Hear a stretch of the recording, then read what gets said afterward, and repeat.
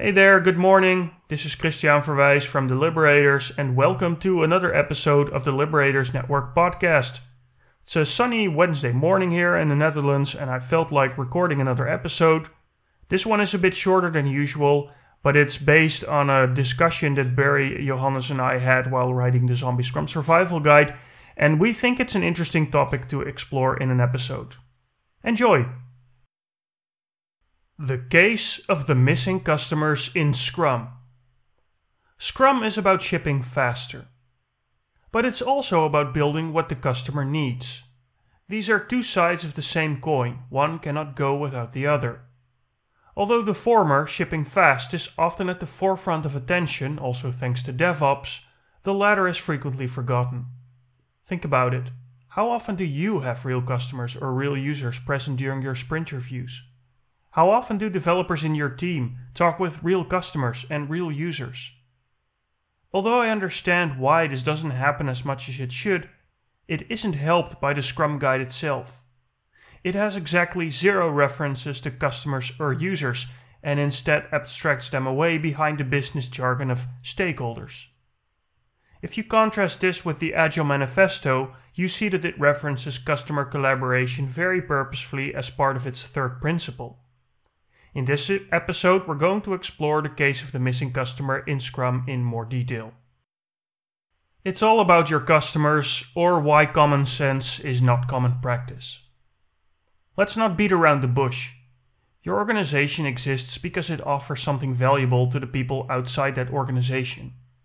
What this means is different for organizations that operate in private or the public sector.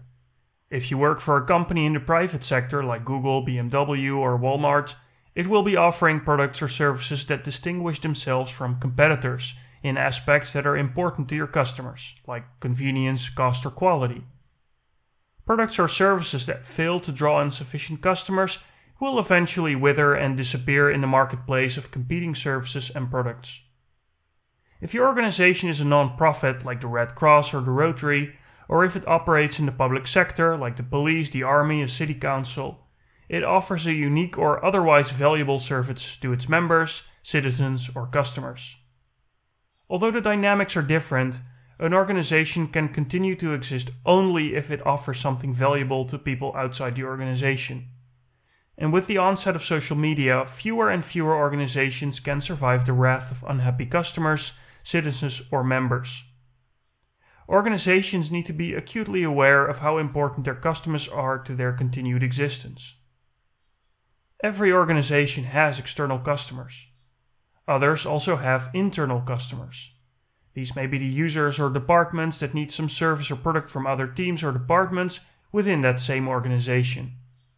Although the dynamics are different, the principle is the same. You can only continue to exist if you offer something valuable to your customers. It seems so obvious, doesn't it? But somehow we often forget what this means in our day-to-day work with Scrum teams.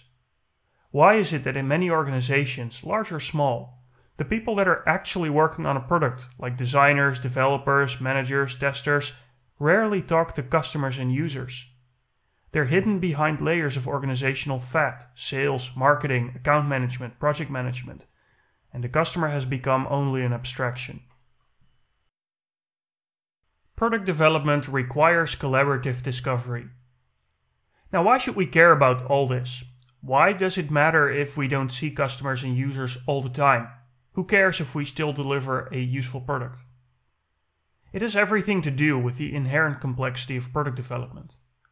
While customers initially may seem to know what they need, and developers may seem to know how to implement this, the reality is that customers figure out what they need along the way, and developers figure out how to build that along the way.